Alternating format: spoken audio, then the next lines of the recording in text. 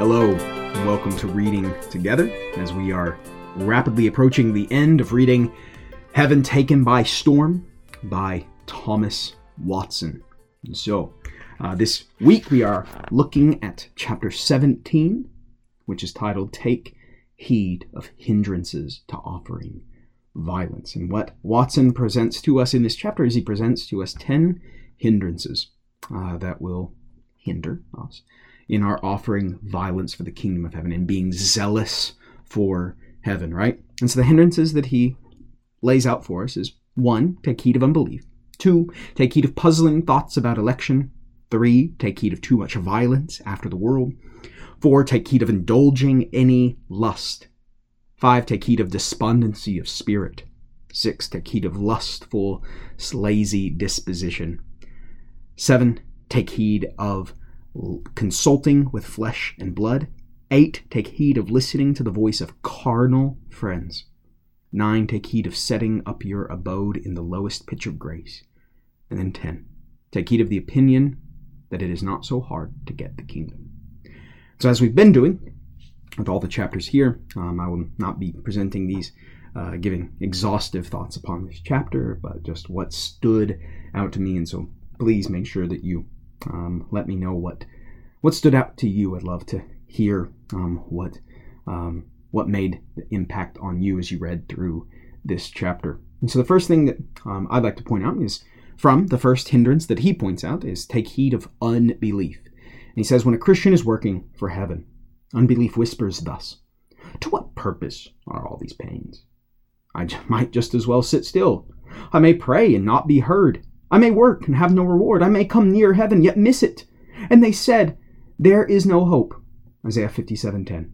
Unbelief destroys hope. If you cut this sinew of religion, all violence for heaven ceases.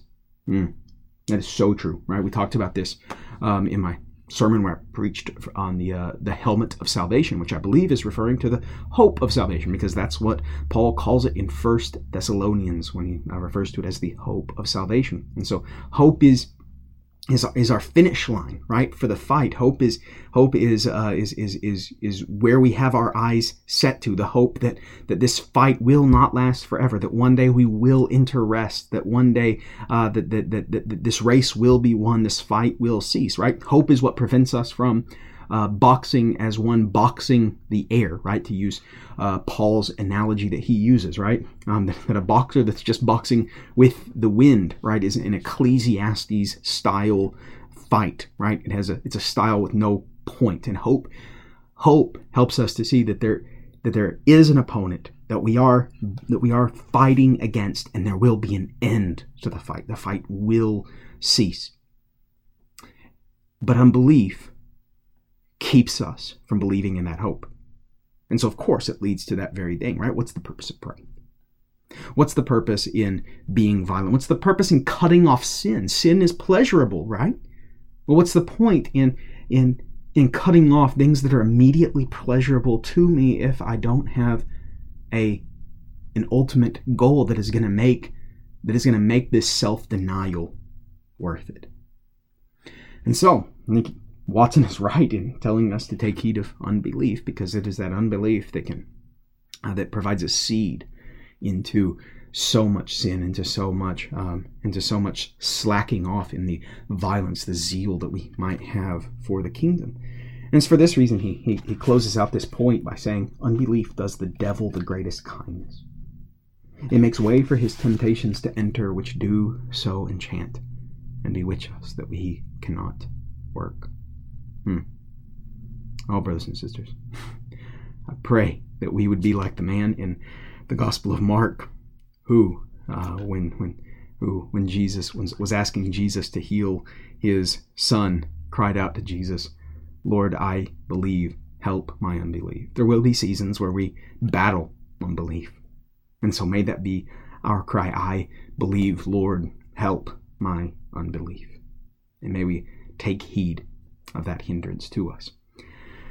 The next hindrance that he speaks about is take heed of puzzling thoughts about election. And this is such a good point, especially since Calvinism, Reformed soteriology, predestination that is always a hot topic to discuss. And so, what does he mean by this take heed of puzzling thoughts about election? Well, he explains. He says, a Christian may thus think, why should I take pains? Perhaps I am not elected. Perhaps I'm not one of God's chosen ones. And then all my violence is to no purpose. And you can see somebody thinking this, right? Somebody who maybe doesn't have a full understanding of what exactly the Bible says about predestination, making this assumption of, well, what if I'm not a part of God's chosen ones? Then all of my efforts, right, that they're pointless, they're worthless, and so I might as well just toss in the towel now, right? If I'm going to go to hell, I might as well enjoy earth while it lasts. Seems logical, right? Well, no. I love what Watson says. He says, for anyone to assert non-election is a sin. One more time. For anyone to assert non-election is a sin. And he argues that for this reason. For that which keeps him in sin must needs be sinful. And this opinion keeps him in sin. It discourages him from the use of means and cuts the sinews of all endeavors. So do not perplex your thoughts about election. This book is sealed and no angel can unclasp it. And so in other words, the thought of us not being elect is sinful because that thought that I am not chosen by God is going to lead me into sin. It's going to lead me into that unbelief that says, well, there's no point in praying. God's not going to hear me anyway because I'm not one of his chosen ones. Man, what a great answer to that problem, right?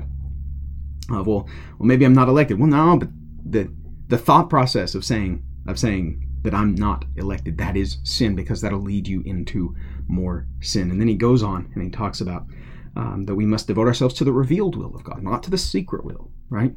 That God knows. He has ordained everything to play out. And in his sovereignty, history will unfold exactly as he has ordained it. Our job is not to know all the secret things. Our job is to know what God has called us to do. And Watson points out two things primarily. Pray and repent. Right? Give ourselves to those things. Give ourselves to following after what he has told us to do. What will happen is according to his will, his design. And let us leave that to him and take confidence in him that he will work it out. So, hindrance number 3. Take heed of too much violence after the world. My favorite point that he makes from this hindrance is he says, he may have Christ and the world, but cannot love Christ and the world. He that is all on fire for the world will be all ice for heaven.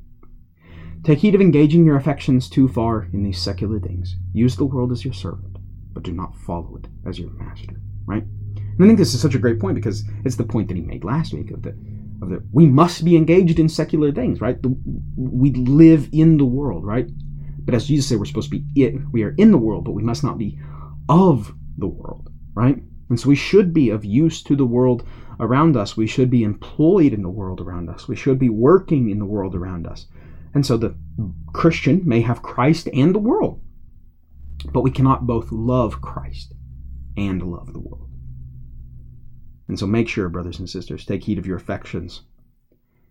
Take heed of engaging your affections too far in these secular things. Use the world as your servant, but do not follow it as your master. What wonderful advice.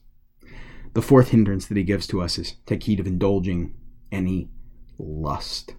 And I love that he goes in and talks about the danger of sin at the beginning of this. Sin lived in will spoil all violence for heaven.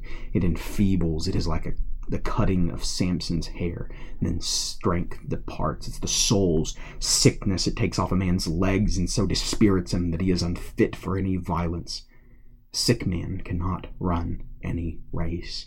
A sin lived in takes a man quite off his duty and makes him dead in it. I love this line. The more lively the heart is in sin, the more dead it is. in prayer. How can he be earnest with God for mercy, whose heart accuses him of secret sin? Have you ever known that to be true? I don't know if there's a more true thing that he says, that he has said in this book. The more lively a heart is in sin, the more dead it is in prayer. The two cannot co-inhabit.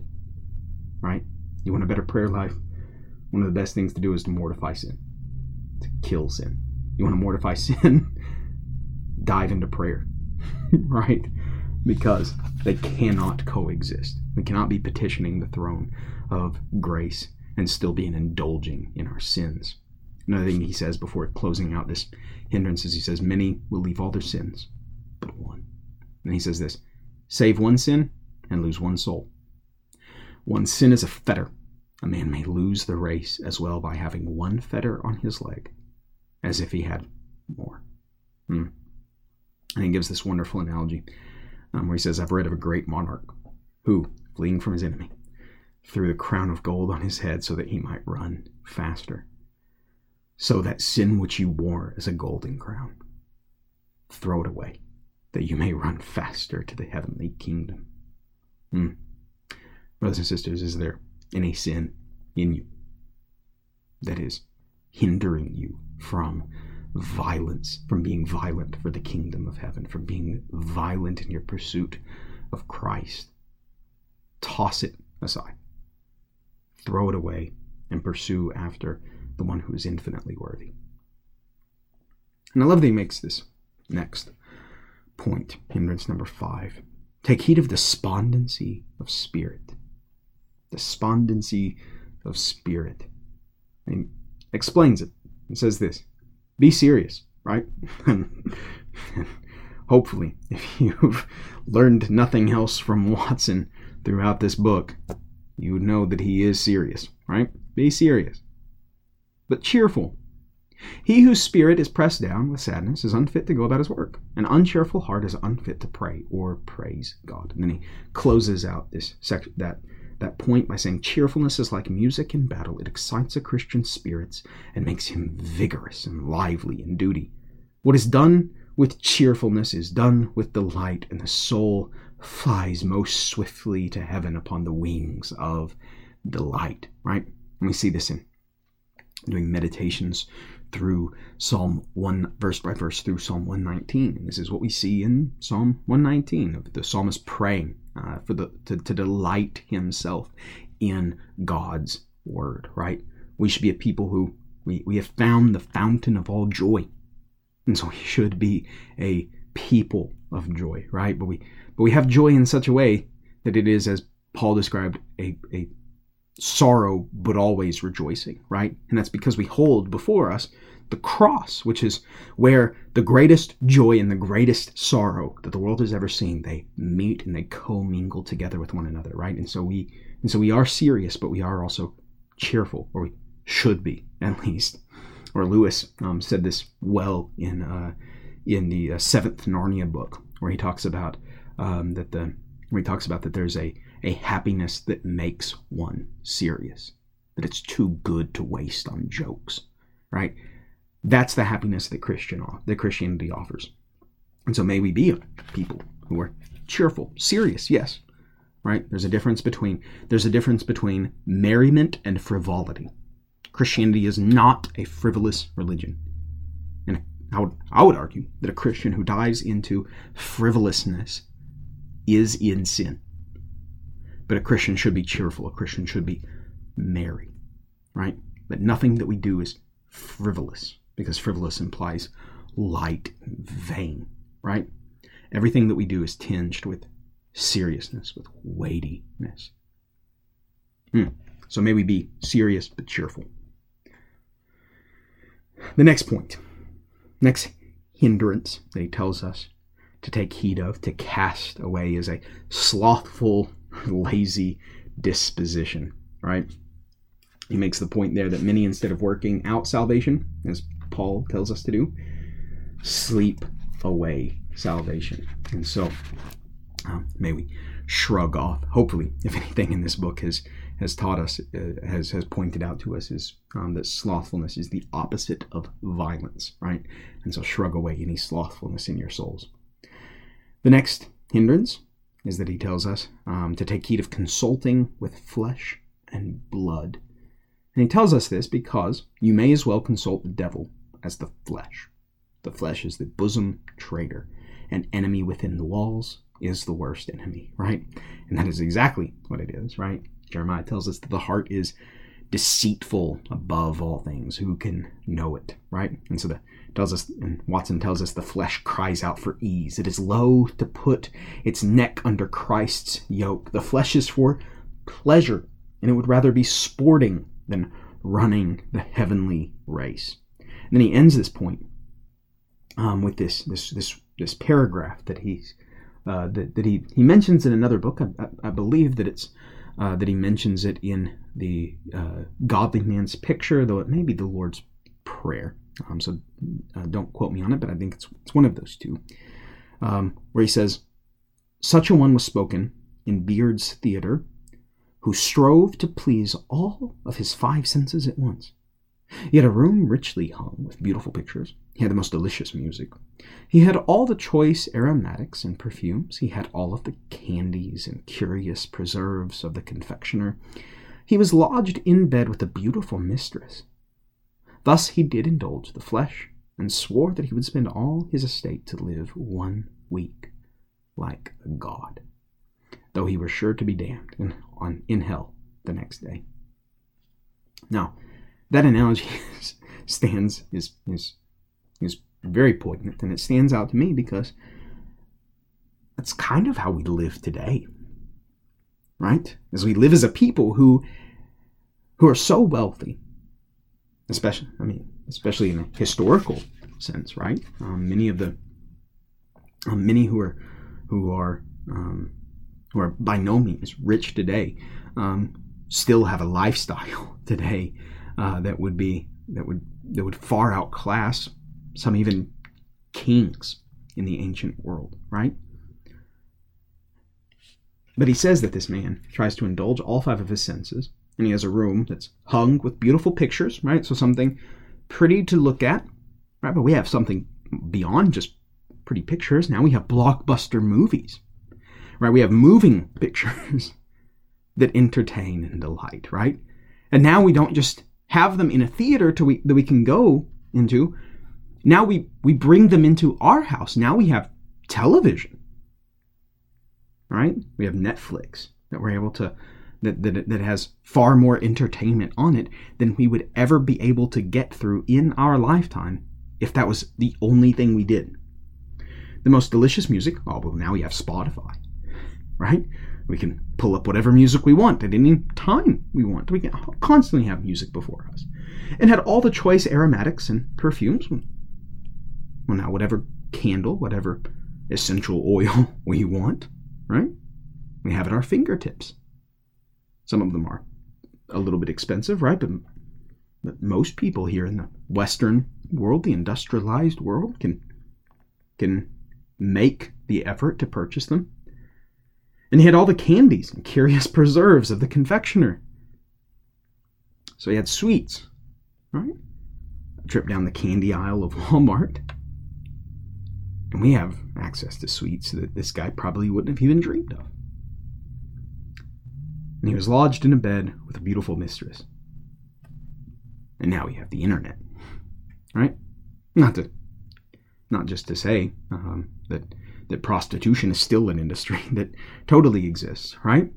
But now we have internet pornography that allows any man, any woman as well, since pornography is not just a men's sin, but any person to have a harem, a virtual harem that far outclasses Solomon with his 700 wives and 300 concubines. And so thus he did indulge the flesh and swore that he would spend all his estate to live 1 week like a god, though he were sure to be damned in hell the next week. So my question is that what we're doing? Is that what many of us are doing here in the industrialized modern age, right? Living the life of God's, indulging our five senses. I pray that we wouldn't, right? And this isn't to say that modernization is wrong. I don't think that it's wrong at all. I think that we're called as human beings to push back the fall, to make the world a better place, right? And so I think that modernization in general is a good thing, right? But as believers, we need to take care of it. Do we live for entertainment? Do we live to have our senses indulged? And one of the dangers for us today is because it is so ubiquitous, because the pressures of entertainment are everywhere around us. If we do not take heed, if we do not take specific heed, then we could very easily fall into the same sin that man in the play, in the theater, gave much effort to get for 1 week. We can spend our entire lifetimes just indulging our five senses, living like gods, even if we will be damned into hell the next day. So may we take heed. Next, take heed of listening to the voice of such carnal friends. And one of the things that he points out here is he says, this is one of the devil's greatest subtleties, to hinder us from religion by our nearest relations and to shoot us with our own rib. He tempted Adam by his wife, and then he also mentions Job being told by his wife to curse God and die, right? And so we should take hindrance that sometimes those that are closest to us, in a moment of weakness, I heard John Piper in a sermon that he preached over Job, he called Job's wife's words, he called them words for the wind. So our friends don't necessarily have to, our friends don't necessarily have to be carnal, don't necessarily have to be intending to pull us away from our duties of religion, right? But of giving our violence for heaven. But we must take heed that we devote ourselves to Christ first and foremost. The next hindrance that he speaks of is, he says, we must take heed of setting up your abode in the lowest mark of grace, which can sound a little confusing, but essentially what he's saying is, make sure that you don't content yourself with just getting enough grace. If I'm the person that squeaks into heaven, well, that'll be fine. You know what I mean? But the problem is that if we content ourselves with only having just a little bit of grace, with just having enough, just making sure that, well, I want to still live in the world, right? I may be, I may just squeak into the kingdom, but I'll get there, right? Well, the problem is if we content ourselves with not being violent for the kingdom, if we content ourselves with not being a devout believer, with not being a devout follower for Christ, is that how do we know that we truly are following Christ, right? I love what he says. And he talks about that the person that's weak in grace is a sick person, right? And he says a sick man may have life, but is not lively. Grace may live in the heart, but it is sickly and does not flourish into lively acts. Weak grace will not withstand strong temptations or carry us through great sufferings. It will hardly follow Christ upon the water. Little grace will not do God much service. And so take heed. O labor, as Watson says, O labor to grow in further degrees of sanctity. The more grace, the more strength. The more strength, the more violence. And finally, he closes out the chapter with the 10th hindrance. Take heed of the opinion that it is not so hard to get the kingdom. This is a wonderful point to end on, because we know that it is grace. It is grace that we do receive heaven. It is the Father's good pleasure to give us the kingdom, right? But the point that he makes there is that if we think that it's easy to get to heaven, then we won't offer violence. right? That it is not so hard to get to the kingdom, hence less violence will serve. He that thinks he need not run a race so fast will be apt to slacken his pace. This has undone many.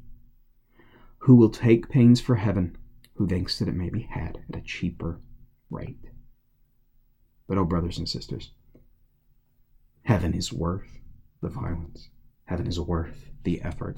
Heaven is worth all that we have, right? And so let us pursue after Christ. Everything else that this world can offer to us, everything that we could else that we could possibly have, is as rubbish in comparison to the unsearchable riches of Christ, of knowing Him who is our Lord. And so, let's devote ourselves to Him, and let us give violence to the kingdom, taking heed of the many hindrances that stand in our way. Grace and peace.